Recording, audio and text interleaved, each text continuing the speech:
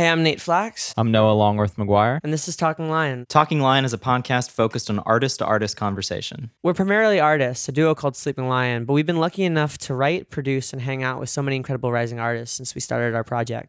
Whether it's at sessions or parties over cups of coffee, we've talked with our creative friends about everything. Music, life, love, and all the subtle complexities that come with being in the middle of a journey. Talking Lion is about hitting record on these conversations and sharing them with you. There's no real structure, nothing really prepared, just friends talking about life and what it's been like and where it's going. We now have a Patreon for fans of our show to help keep this going. Subscribers will become a part of the show in various ways, from providing questions to our guests, to getting a shout out on the show, to actually being on the show to chat with us. We'll even send you a mug. So check out our Patreon at patreon.com/talkinglion. We recorded this episode with David Archuleta. We recorded this remotely via Skype following the release of his single, Just Breathe, off his album, Therapy Sessions. With a voice that made him a household name and a literal American Idol, David Archuleta continues to inspire people with the vulnerability of his songs and his journey as an independent artist. So, without further ado, I'm David Archuleta, and this is Talking Lion.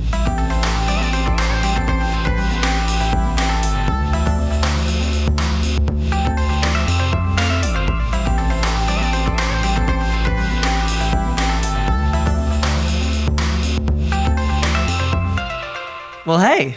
Hey. It's nice to meet you. Well, thank you. It's good to meet y'all as well. How are you doing? Where are you right now? I'm home I live in Tennessee, in Nashville. So nice. I've just been here. Have you guys been okay with, I know like before the quarantine happened, there was a tornado. Have you been all right with all that? Yeah. It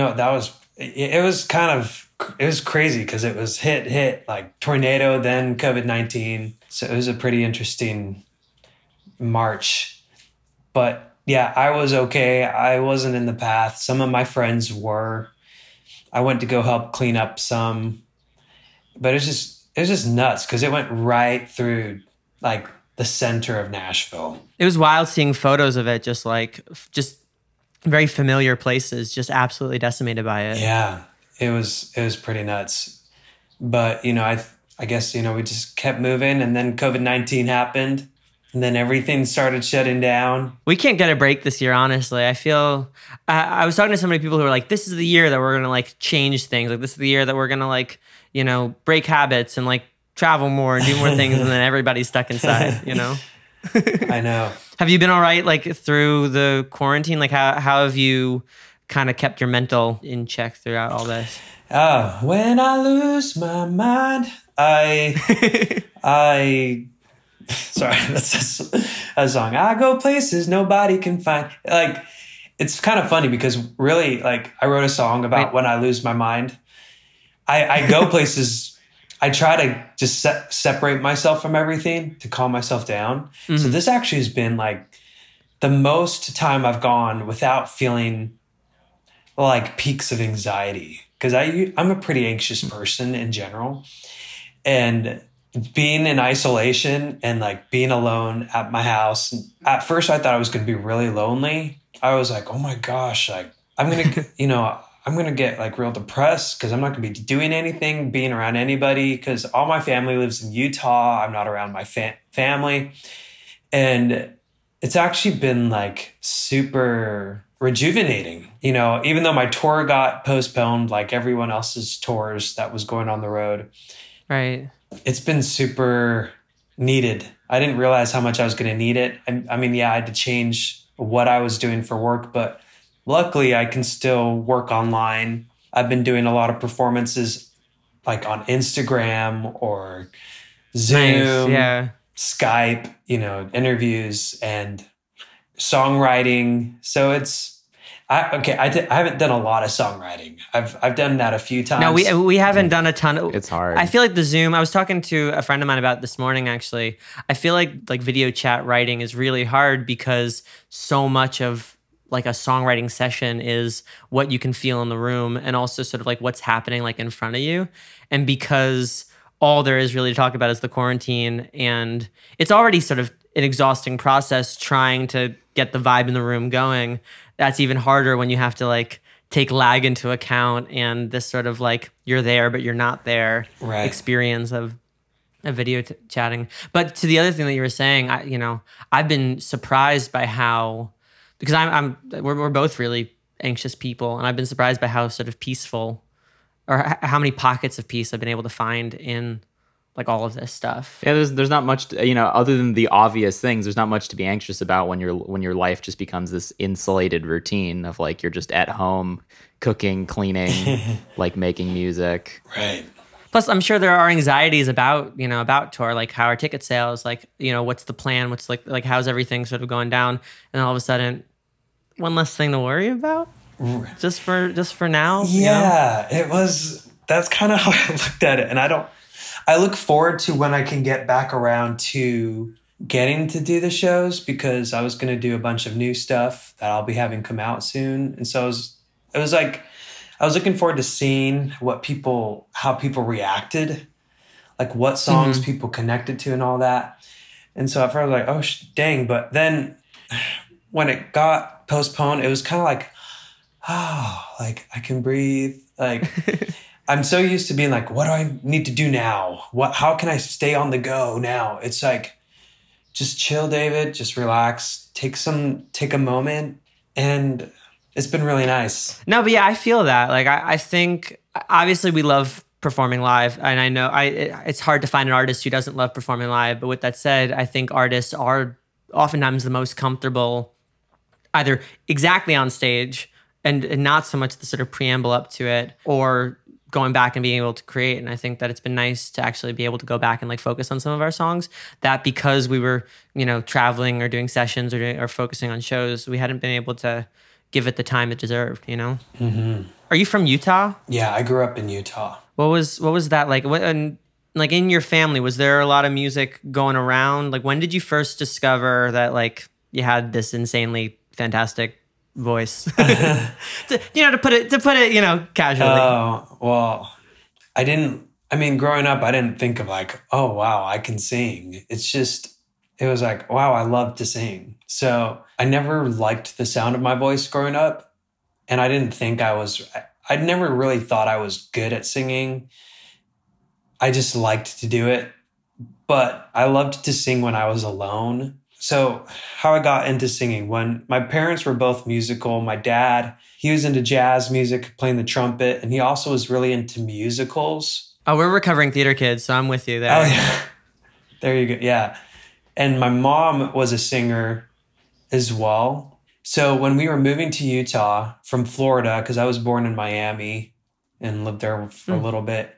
But when we moved to Utah into our new home, my dad, to keep us busy, he put in a tape of Les Miserables. Ooh, nice. It was the 10th anniversary, like PBS special. And so I don't know what happened. I just got hooked. I didn't even understand the storyline. I just loved the music. I would even pretend that I was in the cast, because on the 10th anniversary, the whole cast and ensemble sits on stage and then goes up to the microphone when it's their turn, and then they go back and sit down. Oh, wow. So I would pretend I had my seat and I would get up when it was my turn. And I liked the faster songs. My favorite one was At the End of the Day. Oh,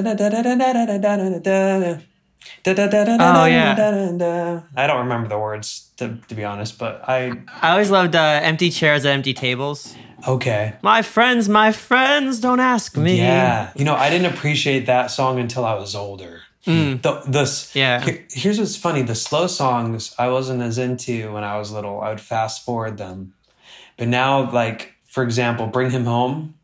So good. That's my favorite song from it now, but I used to fast forward through that part when I was 6 or 7 years old when I was watching it. So I just didn't appreciate it. Well, also being older and like understanding how voices and singers work. The fact that you had Jean Valjean, who was essentially like a bass throughout the entirety of the show, all of a sudden like hitting a falsetto is really cool to hear too. Yeah.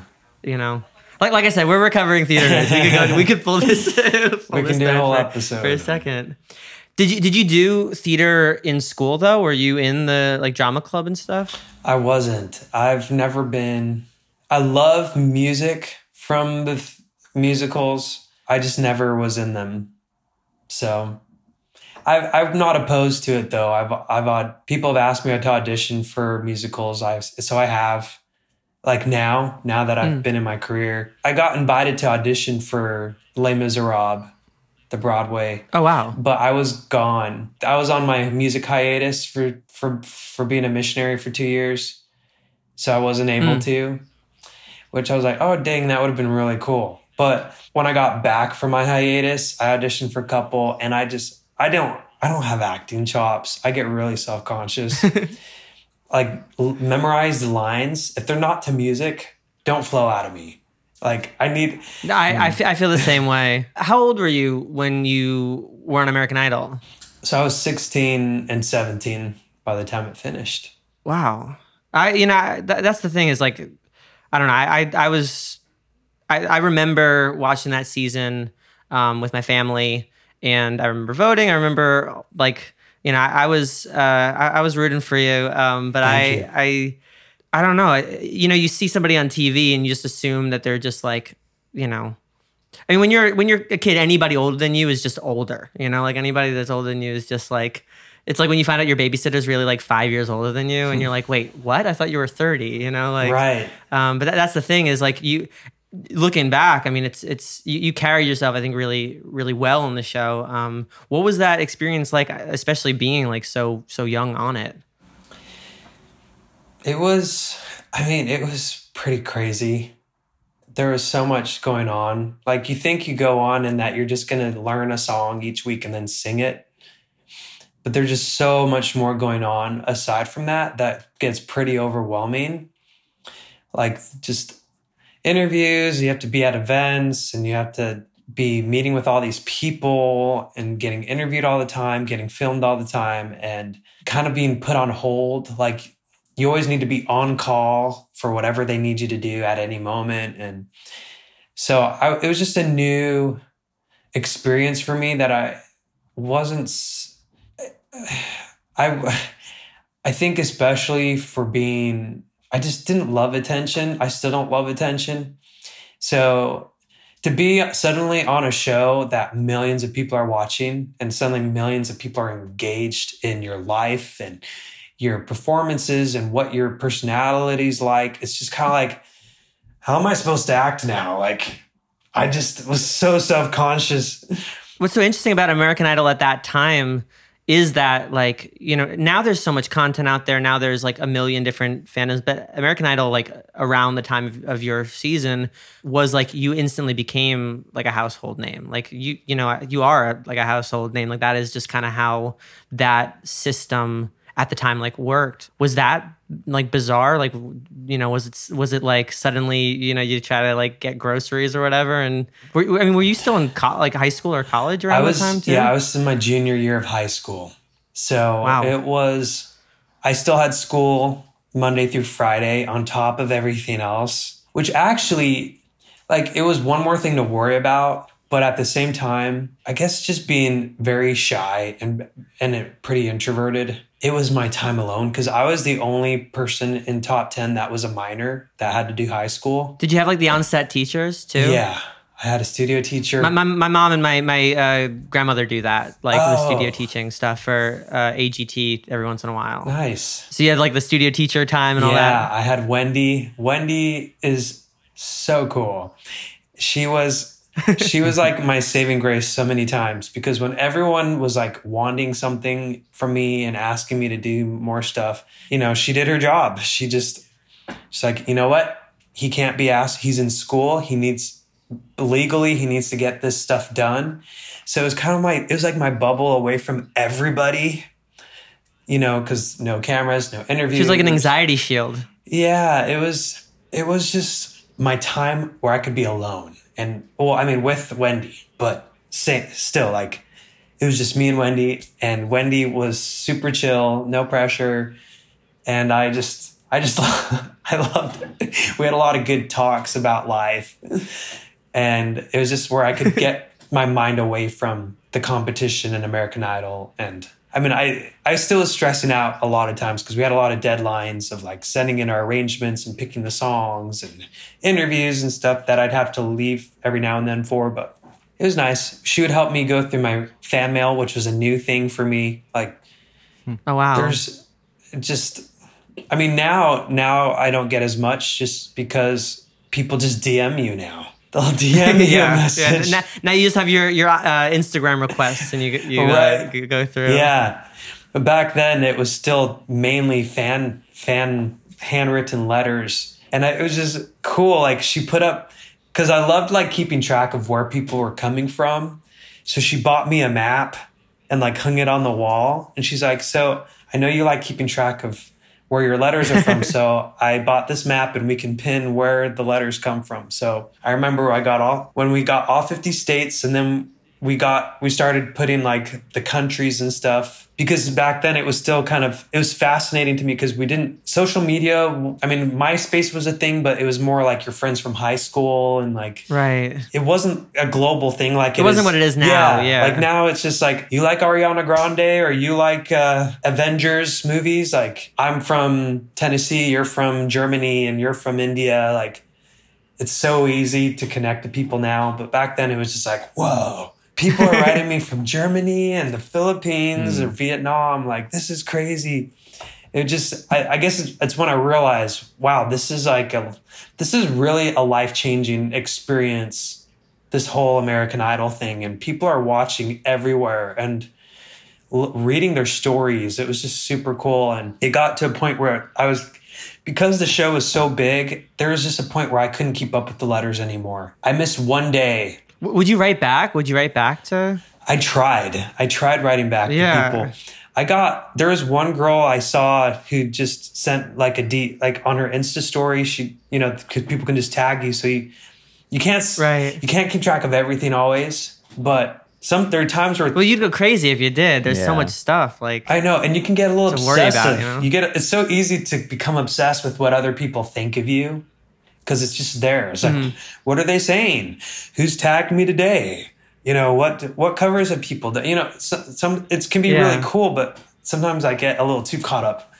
But one girl, she tagged me in a letter that I wrote back to her during American Idol. And I guess she said she loved my performance, and I was like apologizing. I was like, I'm sorry, I didn't have my best week. I forgot the words and things. So it was just kind of funny to see. I'm like, wow, that's crazy. And she still has the letter 12 years later. It's crazy. I think what American Idol did so well, to the point of like being revolutionary, and I think we take it for granted now because it's sort of the formatting of every singing competition show that's out now. But at the time, American Idol was doing something different from anything else, which was they were actually like focusing on like the person and the journey in a way that actually made you feel very connected to them. I remember like as, an 11-year-old, 12-year-old watching with my family, like feeling like I knew, the Davids, or feeling like I knew like, Catherine McPhee or whatever, like knowing those people because they were in your house and having this sort of like conversation. Right. But also like our really good friend out here, and actually the first person we ever had on Talking Lion, she goes by Zealand now, but her name's Angie Miller, and she, I think, came in third of her season of American Idol.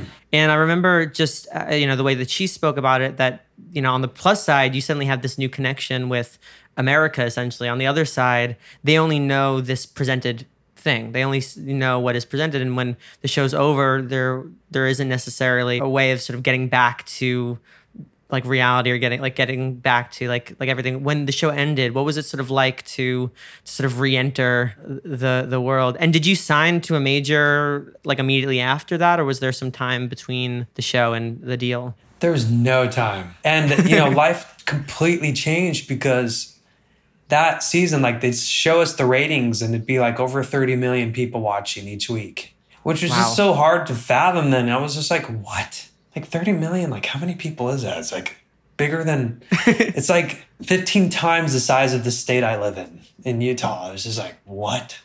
So it was just mind-blowing. People, like we didn't go shopping without security during that time. Like, oh wow, they really kept an eye on us, and paparazzi was a new thing we had to deal with. And it was just weird because like American Idol, it's not like you're becoming like this like cool hip person. It's just like you said, you like to sing, and they talk about who you are as a person. So you don't think of yourself as different. And they kept us in such a bubble back then. Keep an eye on what was going on. If people, like back then, they would put the performances on YouTube, and it would be up for like a few hours. Then they'd take it down because they didn't want anything up on YouTube. They wanted people just watching on TV. So it's not like we really knew how people were reacting. At least I didn't. And so then all of a sudden, like when we would leave to like go buy our outfit or to go to make an appearance, that's when we would suddenly see people's reactions when they see us on the streets and getting excited and crowding us. And it was just like, what the heck? Like, what's going on? And then when the show ended, then the night of the finale, like it was over, like David Cook had won our season. And I was just in my dressing room eating a slice of pizza that Wendy, my studio teacher, got for me because I didn't have any cheese the whole time to take care of my voice. And I love pizza. So it was super nice. Wendy's the bomb. Do you still keep in touch with her? Not that often, but every now and then. Like she's come to some of my shows and I love Wendy. I really do. I don't keep that close in touch with her, but I still love Wendy. And so she had that. Hey, well, maybe she's listening. Maybe. Yeah. Wendy. Hi, Wendy. So she had the piece of pizza saved for me in the dressing room and I was eating that. And then all of a sudden, like it was just a moment of stillness amidst all the craziness because they had all these like guests at our finale as well, like Jonas Brothers, One Republic, Seal, Bryan Adams, George Michael, all kinds of people there. And when I was just quietly in my dressing room, all of a sudden, all these people start walking in. And I was like, who's walking in my room? And it was the head of 19 Entertainment, Simon Fuller, not Simon Cowell. And then all these record label people. And then Simon just starts talking. He's like, hey, David, so great night. We're really looking forward to working with you. You're going to be working with Sony now. These are all of your record label people that you're going to be working with. And I was just kind of sitting there with my slice of pizza. And I was just like, I didn't really process what was going on. They could just onboard you onto a contract like at that time? Yeah. So in order to be on the show, we had to sign, for the live performances, we had to sign a contract if we wanted to be in the top 24. And so like, you're signing a bunch of stuff and agreeing to a lot of things that you don't understand. Huh. But at that point, I was kind of like, well, it's not like it's going to really do anything anyway, because it was top 24. I didn't think I was going to get that far. I didn't think they would really want to sign me to record label and all that. But it just said, we have the option to take you on and activate this contract in the future. So that was like 5 months prior. So I'd forgotten about that. What's funny is like now I feel like, and we were talking to a friend of ours who was like on Songland, like now there's been so much scrutiny about like aggressive television show contracts that now like, there's a lot, like some more leniency about like what you can onboard and what you can add and everything like that. But, at that time it's like, oh, here you are. It's pre-social media. There's fewer ways to talk about it. There were no ways. You couldn't be as open. And whoever was in charge of you had a lot of the say of what you were going to say. So, I mean, it was fine. Like at that point, everything was going beyond what I had ever imagined myself of accomplishing. I always thought, that's the goal, is to be a professional recording artist as a singer. And all of a sudden it was just happening and I didn't really seek it out. That was the craziest thing about American Idol. I was still planning on finishing high school, doing some college, going on to be a missionary for a couple of years for my church, then come back, finish college. And then at that point I figured, okay, then I'll have an idea of what I want to do with myself and like see what music options there are. I wasn't expecting to be in a junior year of high school. Like that's not what I was like craving. I wasn't craving this career, but I went to audition for American Idol to see what it would be like, what I would learn from it. And all of a sudden I'm at the finale, and then the finale's done and all these record label people for Sony and Jive Records are in my room congratulating me to be on their team now. So then I was signed to Sony, and then we started having meetings and they flew us to New York where they were headquartered, and flying from New York to LA. And then we were getting ready for the American Idol tour, which was an arena tour. So the first tour I'd ever been on was in arenas, and it was just crazy. It was just like everything was happening too fast. It was so fast. It's just like so many people, and like that's when it really you have whiplash, just like whiplash from all of it. That's what it felt like, was whiplash, because it was just like I never had a moment to actually slow down and think about what was going on. And then I while I was on tour, I was recording my record. I remember in the first meeting, like they're talking about, I was with a guy with 19. So I was signed to Sony/19 Entertainment, like 19 and Sony label. And so I was meeting with my 19 guy, Ian Peary. I was there with my dad because I was still a minor. He had to still be with me. And he was like, so have you had any songs come in yet? And Ian was like, yeah, would you like to hear one? We're like, sure. So we went and he played one, and it was Crush. So he played Crush. Wow. And I was just like, whoa. Who wrote Crush? So Crush was written by David Hodges, E-Man, and Jess Cates. And David Hodges, I was a fan of because he was part of this group that I really liked, Trading Yesterday, I think it was called. And so I'd listened to it in high school. And so I was like, I know David Hodges. And so when I met him, I'm like, I know your music. And he was just like, what?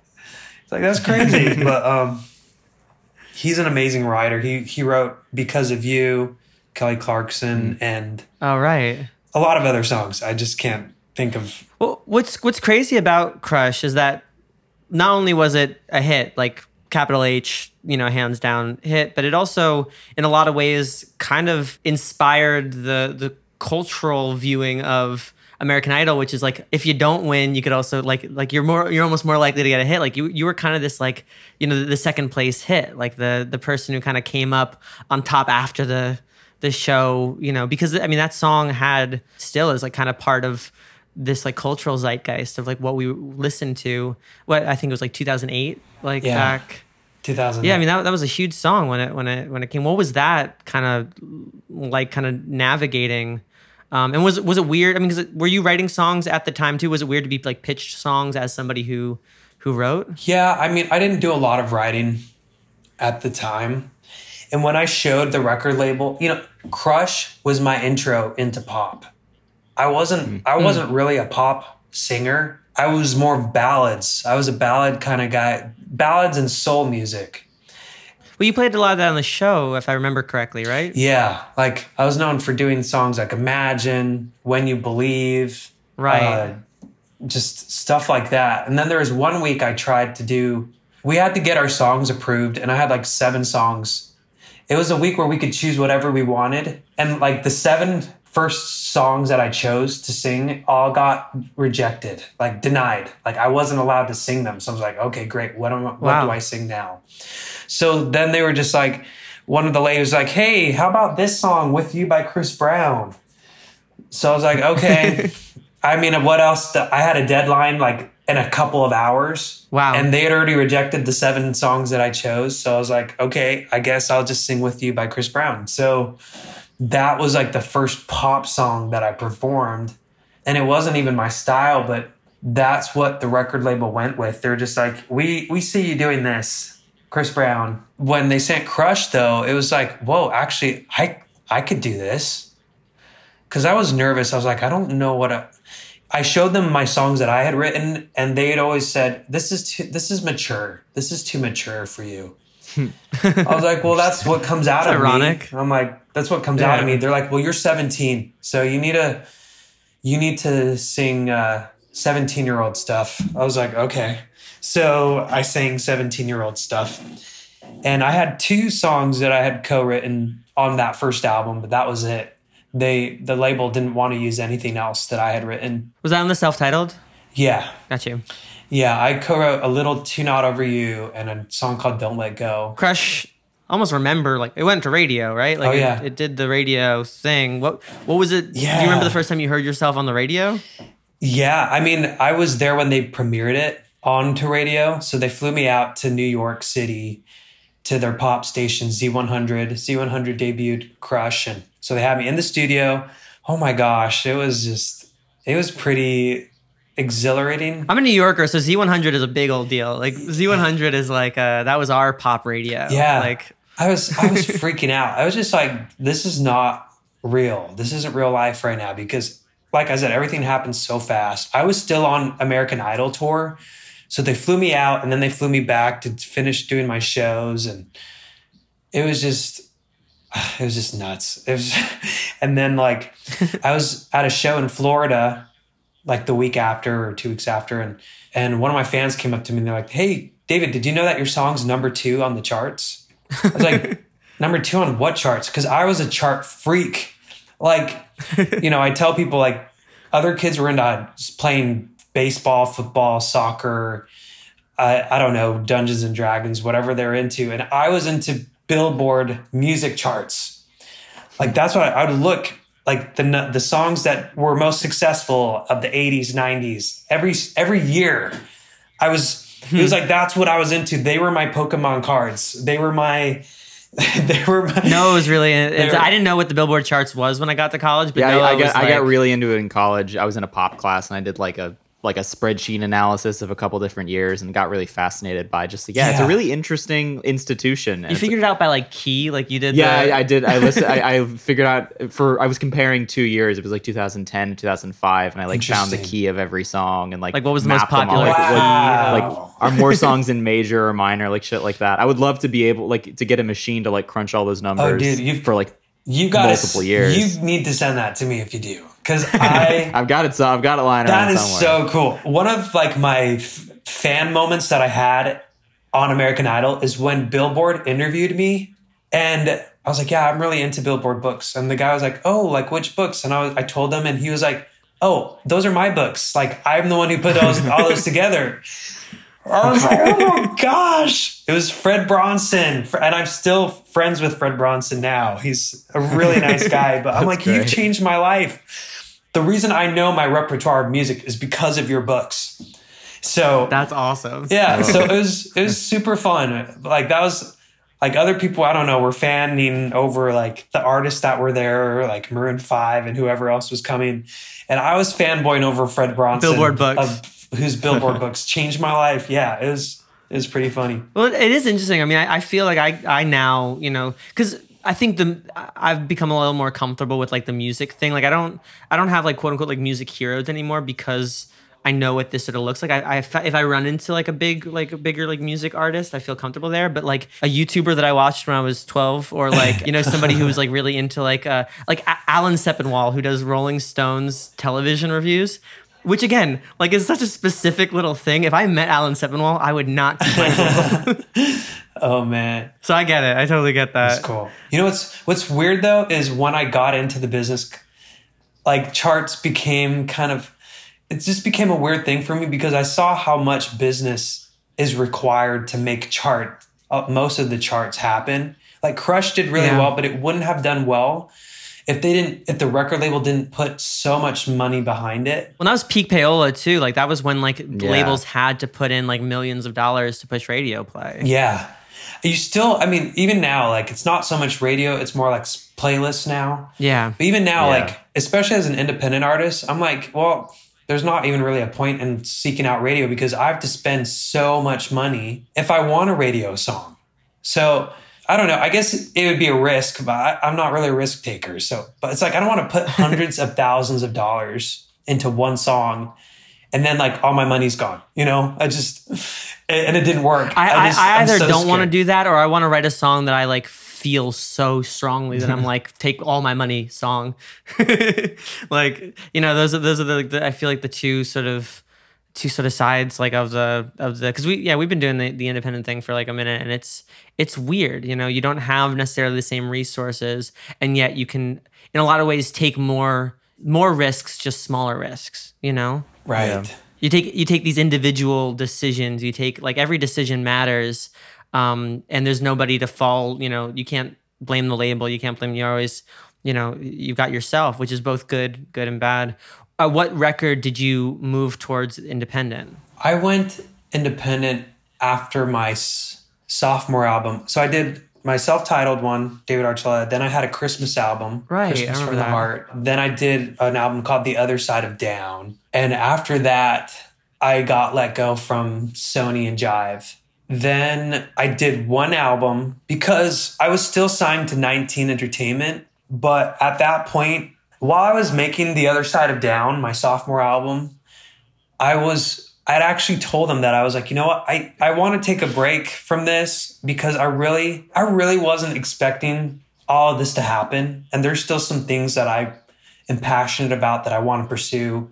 And one of those was I wanted to be a missionary. Like that was part of my plan. Like American Idol and getting signed to a record label wasn't part of my plan. What year did you wind up going on the mission trip? I went in 2012. Okay. So where did you go? I went to Chile in South America.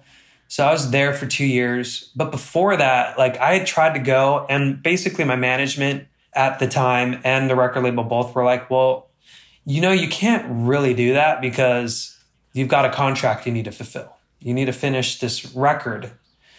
So I was like, okay. Which is almost ironic because it's like on the one side, you know, like here's a Christmas record. On the other side, like actually, you know, following the way that you believe in your religion, where they're like, oh no, don't do that. Like we're cool with Christmas, but don't actually, they didn't want me to do a Christmas album either. They thought, oh, interesting. They thought it went in contrary to the image they wanted me to become. Because they're like, you're already known as being a ballad and a soft kind of soft-spoken, sensitive guy. Christmas music, it's not really going to help with the pop image we want for you. And so it was more like, okay, sure, we'll let this kind of slide and let you go ahead and do this. And it was my dad who actually took on that project because my record label, they did half of it and then my dad did the other half of it because they didn't really. Is he playing on it? No, but he got a lot of like he got the producers together. My dad's a really musical guy as well. I love that kind of music, Christmas music. He loved that kind of music as well. Christmas, to this day is where I do the best with my touring and shows as well. It's the best area. And it's my favorite. They're my favorite shows to do. But it's just interesting that they just didn't really care for it. But I'm really glad that I ended up doing it.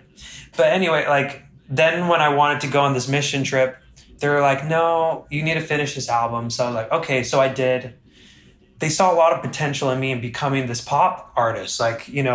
People were doing really well with, Justin Bieber, Demi Lovato, and, Miley Cyrus, Selena Gomez. We were all part of this teenage pop group of people, right. Jonas Brothers. And I just really felt out of place. And I was just like, what is the definition of success? Because Crush and that album and American Idol, they've given me a taste of what success is.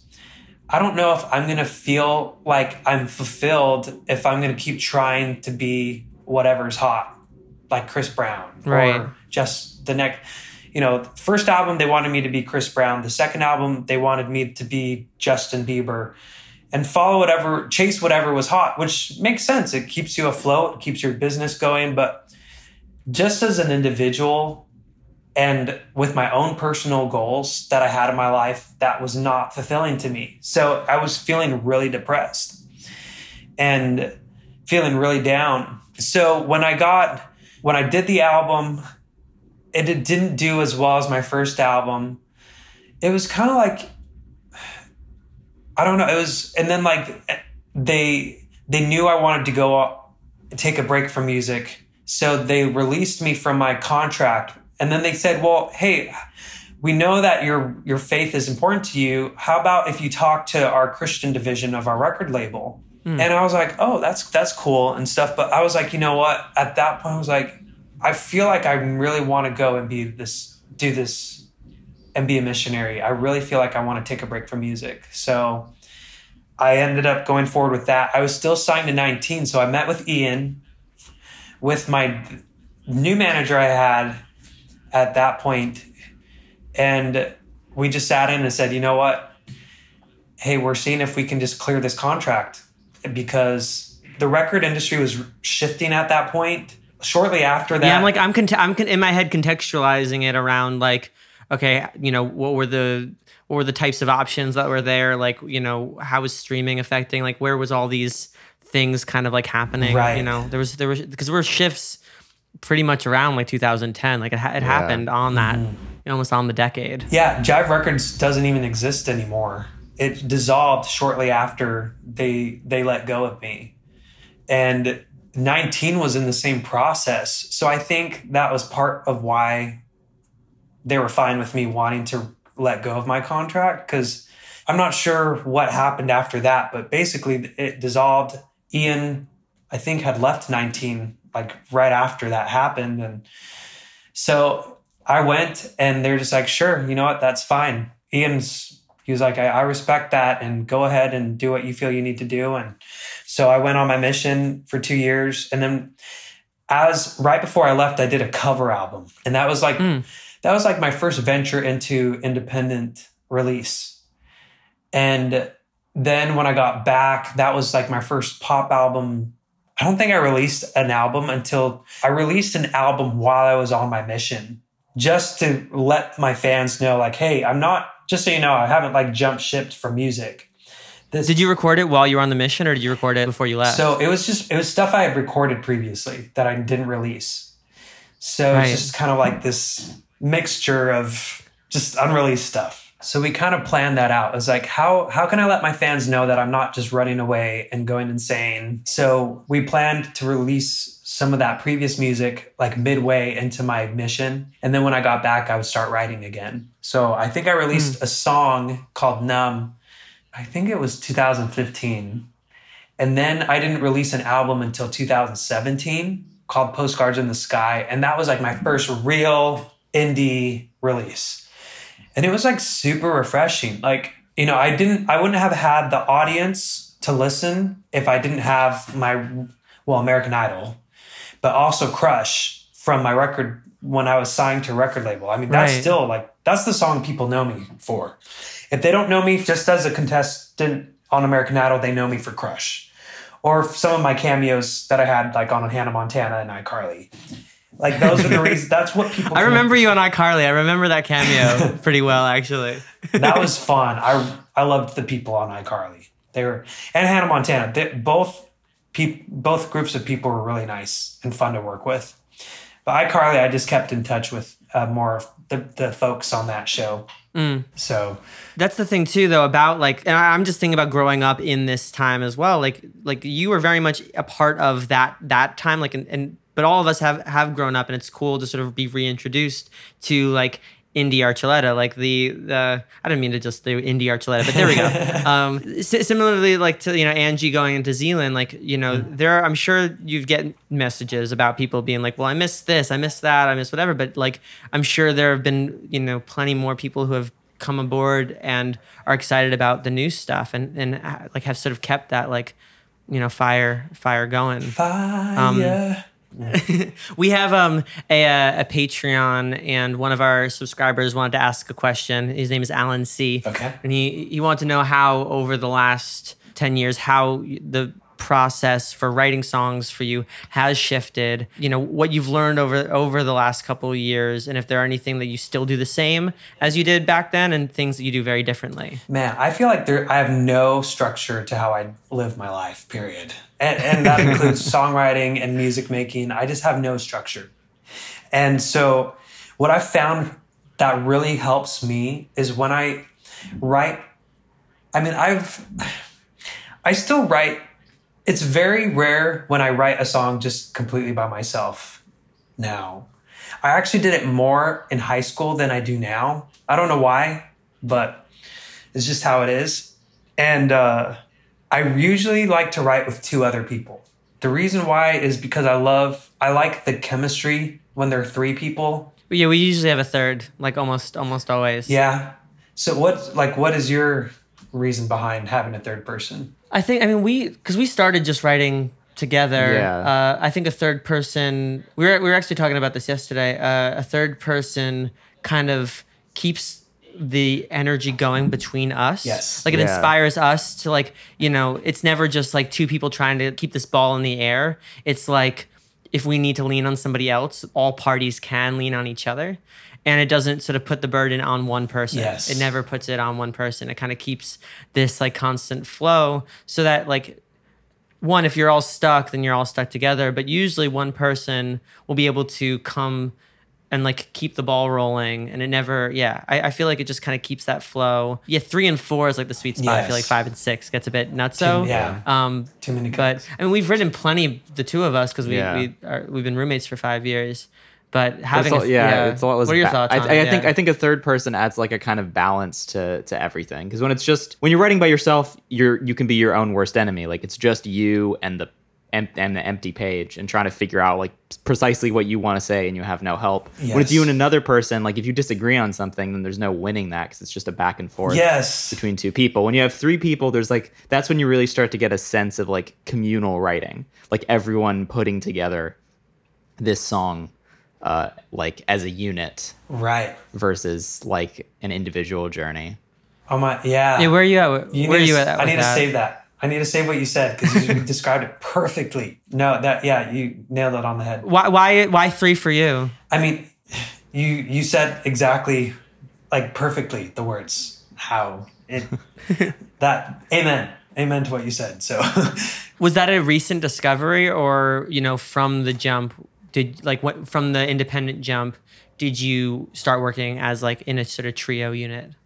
It was something I picked up on, that the rights were, just from trial and error, just because, that I was getting put into rooms 12 years ago. I was always terrified. Oh my gosh. I was so scared. The first rights, I didn't even participate. I was so scared. I didn't, but That's normal, I eased my way. And actually, it was in Nashville when I started writing in Nashville with this amazingly talented woman named Joy Williams. She introduced me to a lot of the writers she worked with. And wait, if I might be wrong about this, but is Joy Williams, was she part of the Civil War? She was, yeah. Yeah, that's the Joy Williams I'm thinking of. She's incredible. I love her. Oh, she's so good. So I did it. On my sophomore album, I met her and I worked with her, and she's just amazing. And, it was fun because when I was working with her, then she was like, hey, she had just recently like gone on a writing trip and met this guy named John Paul.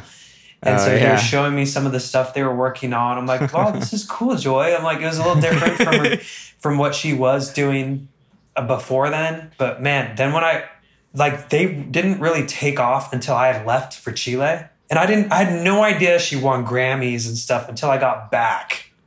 And I was on a phone call, and she was like, she's like, I won 2 Grammys. I'm like, what? What? This is crazy. But do you guys still keep in touch too? I do, yeah. I love me some Joy. She really is a joy in my life.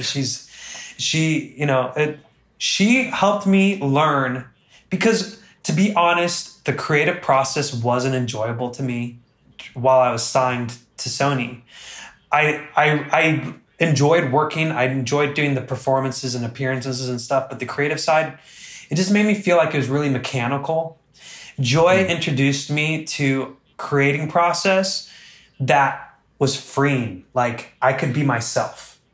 She showed me that I could put David into my music, and not just what I think people want to see of David Archuleta. So she really connected me to she brought myself back to me. Bridging the gap between you and David Archuleta. Yeah. And because there was David Archuleta, like there's David Archuleta on American Idol, who is known for like singing certain like covers and stuff. Then there's David Archuleta from Sony with Crush. And like trying to push me in that pop world, urban pop is what. And then she helped me realize, hey, instead of worrying about what people think of American Idol David Archuleta, instead of worrying about what people think of Crush David Archuleta, let's find David and let's let him come forward and express himself. It was so empowering. It was so freeing. And I was like, no one had given me that chance to do that yet up to that point. So it completely changed. That's why I live in Nashville now, because it's where I felt like I could identify who David is now. And, a song I released last year, I did Nashville. Then the song I released the first song I released in 2020 is called Okay Alright. I did in LA with a guy named Chantry Johnson, who I love as well. And he and I connect because we both love Legend of Zelda and Nintendo Switch. Wait, I'm pausing you right there. Huge Legend of Zelda fan. First song I ever learned on the piano was the Song of Storms. And it's funny. I almost wore my Zelda shirt because it's like one of my lounging shirts. And I'm like, I don't want to necessarily like be full nerd on this podcast. Oh my gosh. Are you a Link main on Smash Bros? Yes, I am actually. He's one of my mains because I used to main with Bowser, but I've become more of a Link just because I love that he can use a lot of the projectiles. And so I also love the trigger bombs in Ultimate. Like that's always fun for like crowd control and whatnot. I don't mean to like pause, but I appreciate that. Though what I love about what you said about Joy is that for like what she inspired in you on like an individual relationship, I feel like the Civil War is inspired for so many young artists at the time. Like I feel so many people listening to the Civil Wars let that be their permission to be authentic with their music, like to really sort of put their own emotion and their sort of organic sounds and authenticity into their writing and into their songs. So, One to One Joy like inspired that from David Archuleta, but like broadly the Civil Wars, I think also inspired that in like, a generation of songwriters, which is really, really cool that like, I don't know. I was thinking about that when you said it. That's cool. That gives me goosebumps. That's cool. I really like Just Breathe. One of the things that really struck me about it is I love how the pre-chorus almost like harmonically anticipates this like minor fall in the chorus, and instead you kind of push it like into this almost minimal major place on the actual hook line, which is so cool. Like it goes like, when you sing Just Breathe, it actually is this like uplifting thing that like almost shifts expectations from where you would think the pre was going. Just breathe. Just breathe. Just breathe. Just breathe. That really floored me. What was that kind of like trio like writing with? Well, thank you. It's cool that you noticed those kinds of details as well. And so we're nerds. We're music nerds. Yeah, that's cool. I guess I haven't really done interviews with other musicians, so thank you. Yeah, I wrote that with two of my friends here in Nashville, named Nate Dodge and Isabeau Miller. And I met Isabeau a few years ago. I feel like it was 5 years ago. I wrote with her on my first official indie album, Postcards in the Sky. We wrote a song called Spotlight Down with her and her now husband. They were just dating at the time, but now they're married. And another musician named Cammie Nilsson. And after that, I just really hit it off with them and kept writing. I wrote a few other songs with Isabeau and Sean, one called Up All Night and another called Shine a Light, on that Postcards in the Sky album. And so when I started working on this next project, Therapy Sessions, I met my friend Nate Dodge just random at church. That's the kind of place Nashville is. Like you can meet musicians. I guess LA might have areas like that too, but there's so many people in LA though, so I don't know. Yeah. But Nashville has this real communal vibe to it. So I was just at church and people were just like referring to him like, oh yeah, Nate, he's a musician. I'm like, oh, you're a musician? And I'm like, I'd love to hear some of what you do sometime. And he's like, sure. And I really liked what he did. So we wrote a song I brought in my friend Isabeau and we wrote a song called Paralyzed. And that came out last summer. And then we did a follow-up with Just Breathe. And so Nate, he's really, I really like just the production a lot. The production goes a lot to him, and like I'll put in my word here and there. I'm like, hey, could we try this? How about these chords? How about this mood, this vibe? But he's taking the steering wheel. He's at the, what is that called? The console, the ones and zeros, the DAW. Yeah, and so Isabeau really helps me tell my story. I'm not the best with words. I really struggle expressing myself, especially concisely. So what I love about writing with Isabeau is she's so great at, she knows what I want to say, even if I'm like having a hard time expressing it. Even to the point where she's like, wait, that's not what you want to say, is it? She's like, when we were writing the first time, she just kind of looked up at me. We were writing one song, but she looked up and she's like, this isn't you, is it? I'm like, no, I was like, I didn't even say anything. She's like, we need to write something like this instead. And she started playing something out. Like, I'm like, yeah, that is definitely more, I don't know. It's just, she's really in tune. One of the things about a trio session is, we often say like the three most important parts of any session is lyrics, melody, vibe. Like there's somebody who's vibing, somebody who's like getting the energy and the hype throughout the room, just getting everybody to emotionally feel broadly in the same place. Then there's great melody people, and then there's the lyrics people. I'm very intensely a lyric person, and so much of being a lyric person is like being able to gauge like what the story is and how much skin is kind of in the game from the artist, as well as like, okay, are we going for this line because it's the easy rhyme, or are we going for this line because it actually hits? So it's nice like that. And again, having a trio lets there be that combination stronger, but it is cool to have a lyricist in the room who can really be like, okay, this is what you're trying to say. Yes. I value you lyricists so much because I can't finish a song without y'all. So I think I don't trust people who are like, oh, I don't really listen to the lyrics when I listen to music. I'm like, that's my job. Please listen.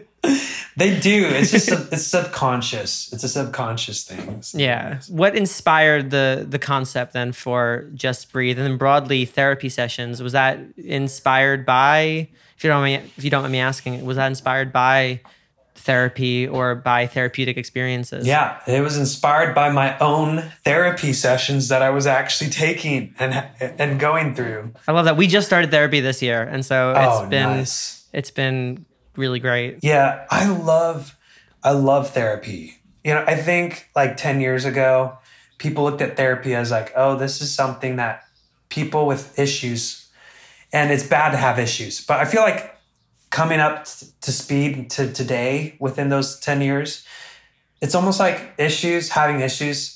Julia Michaels wrote a song about having issues. People embrace who doesn't have it. issues? People have really embraced it now. And I think social media culture has really changed that because you can be so honest. Well, I mean, you can still hide a lot of aspects of your life. You can post whatever you want people to see and make them believe that's what your whole life is. But that's what was refreshing for me when I realized therapy was okay.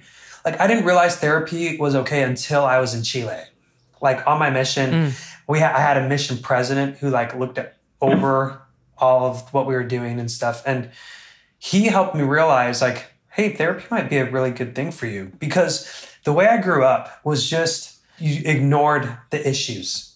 If there are problems, pretend they're not there. And like, if there are problems, well, then hide them because they shouldn't be there. But there wasn't really a way of coping with the issues or even the trauma that you were letting to build and blow up. So when I got back from Chile is when I started going and meeting with a therapist. And it was so, therapeutic. It helped me open up a lot more because I was like this. I felt like I was like in a shell for a lot of my life. And I'm just always tight. Well, not for nothing. You sort of had to be in some senses. Like I imagine like being in like a sort of public eye does kind of encase you in a sense too, right? Yeah. It was probably a combination of just personal life and then American Idol and just being in all this stuff you don't know how to handle and you never fully learn how to handle it. I just remember like before I always had my shoulders up like this, which I didn't notice. There was even like on American Idol, one of the guys, he was a choreographer. He'd always like try and push my shoulders back. Cause like your shoulders are always, and it wasn't even while we were doing choreography. It was like, I was in the hallway and if he was walking by me, he would just push, he would always like, keep your shoulders down. And keep them back. But he's like, your shoulders are always up. I'm like, I didn't even notice that until he pushed them down. That I didn't. And then I like through therapy, I realized it was an emotional reaction I don't know. It's just all these crazy things I learned in therapy. But I feel like I've opened up a lot thanks to therapy. And I don't know. It kind of, what I love about going to therapy is it's made me have to look myself in the eye and look at the things that I find disappointing about myself. You have to confront that. You have to be willing to become vulnerable. And I feel like people thought a lot of times, like, yeah, I'm a sensitive person, but it was really hard for me to be vulnerable as far as being okay with myself. Because there's a difference between being open and being vulnerable. I think like there are plenty, like artists are really good at sharing, but not necessarily. Day one, my therapist was like, your ability to share is how you construct your narrative, and your narrative is not the same as actually being vulnerable. If anything, it's the opposite. Yeah. Yes, totally. Because people think like, oh, you're so open though. Like you're so vulnerable. I'm like, I'm being very open about this while have a very huge guard up that I guess people don't notice. Like I feel it, but they're just like, just yesterday, someone I was talking to like, wow, because I was talking about how I have a lot of this challenge, and they're like, you feel so open to me. And I felt like there was a wall between us. I'm like, I can talk about this stuff, but I'm not letting my guard down as I'm talking about it, which is interesting because for a lot of people, in order to talk about that kind of stuff, they need to let their guard down. But for some reason, I've learned how to like just throw this stuff over the wall and keep the wall up so it looks like I'm very vulnerable. But it's like, no, I've got a fort built around me because I'm guarded and I want to protect myself. But therapy, I haven't gone in a while, but when I go, it taught me that it's okay to experience that disappointment openly and expose it and have to sit in it for a while. And it teaches me how to be vulnerable. And I love that aspect. The things I don't like about myself, what I loved about doing this album therapy sessions was I was able to express that. I was able to talk about the things I don't like about myself and how I'm trying to still live my life caring and simply being someone that there are a lot of things I don't like about. There's a song by Imogen Heap on her Ellipse album called Bad Body Double. That's what I think about. Yes. And she's just like it's about how she's looking in the mirror and all the things she hates about what she's seeing about her, like the things she doesn't like about herself.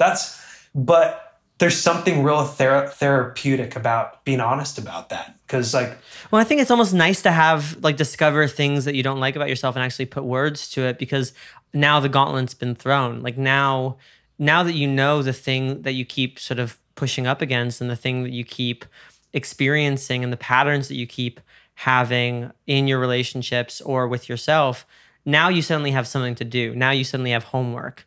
I don't think we necessarily shy away from homework. I think the harder part and what has made therapy sort of so interesting has been suddenly having homework to do. I'm curious your thoughts because yeah, I mean, I feel like I like what you said about the appearing to be vulnerable by lobbing stuff over a wall. That's definitely something that I've run up against, and struggles of being open. But therapy's definitely helped me be more honest with myself. I feel like Noah and I are different sides of the same coin, where I talk nonstop in order to put as much space between how I actually am doing. I feel like the more I talk about a problem, the less real it feels to me, because I can just keep sort of creating the narrative and structuring the narrative and push it. Whereas I feel I just avoid them. I just pretend it doesn't exist and completely distance myself from it. We are equally loud in very different volumes, I think, so to speak. And I love that this record can be this way of expressing that.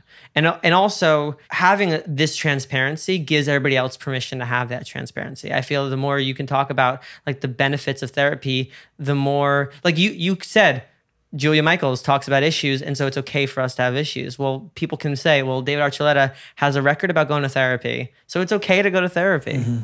Whether we realize it or not, we give each other permission to I don't know, get better almost. Right.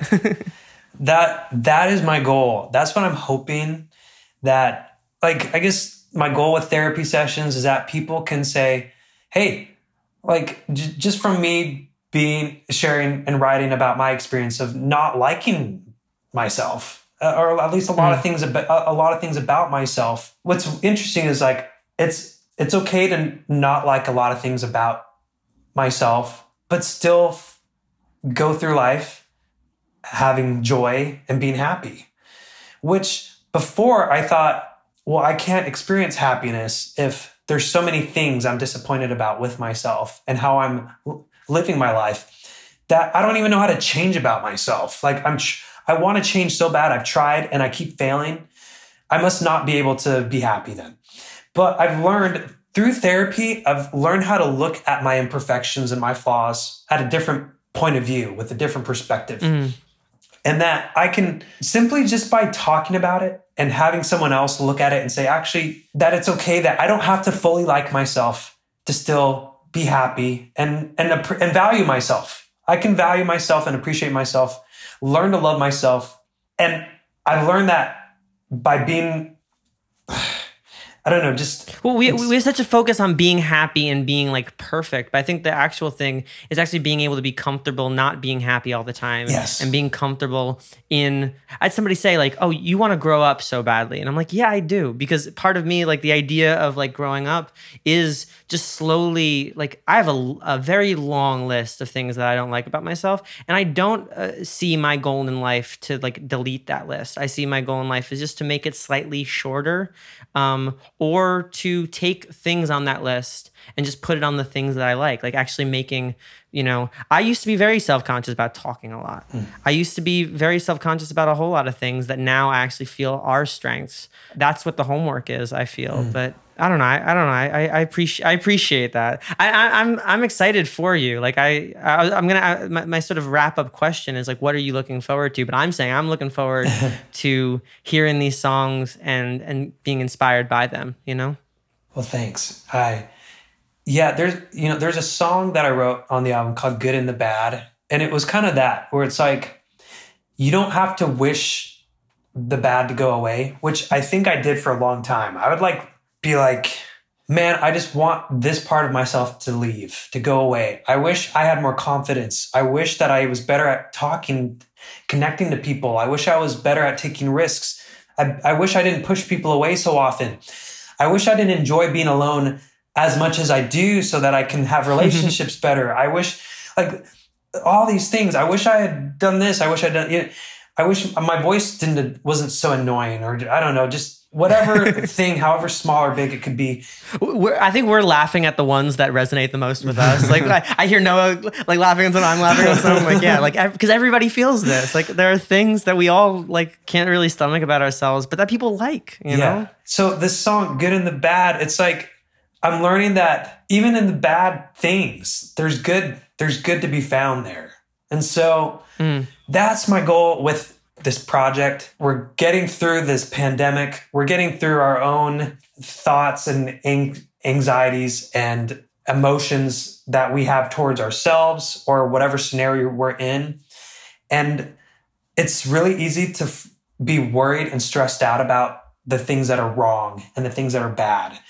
But it's like, you know what? Take a moment and say, there's still good in those bad things, or in those flaws, in those imperfections about yourself. And so just give yourself a break. So that's my goal, is to give people that opportunity to look at themselves differently, the way I've been able to look at myself differently thanks to my own therapy sessions. I love that. And I think that that's what people are going to take away from it. So we're excited to hear it. And it's really nice to meet you. Like, it's nice to like get to know you, even if it's over Skype. And even if maybe we're all lobbing stuff over the wall, at least we're picking at the bricks, one brick at a time. So I look forward to maybe talking again in the future. And, for sure. Thank you for doing this, man. Well, thanks for having me. I love talking to y'all. Thanks, man. Well, thank you. When it all stops spinning, when it all slowed down, I was swimming deeper, but I didn't drown. And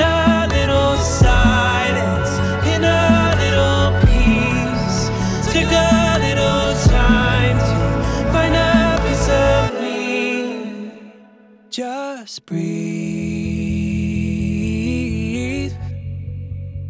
Just breathe. We would like to thank Alan C. for supporting Talking Lion on Patreon and Isotope.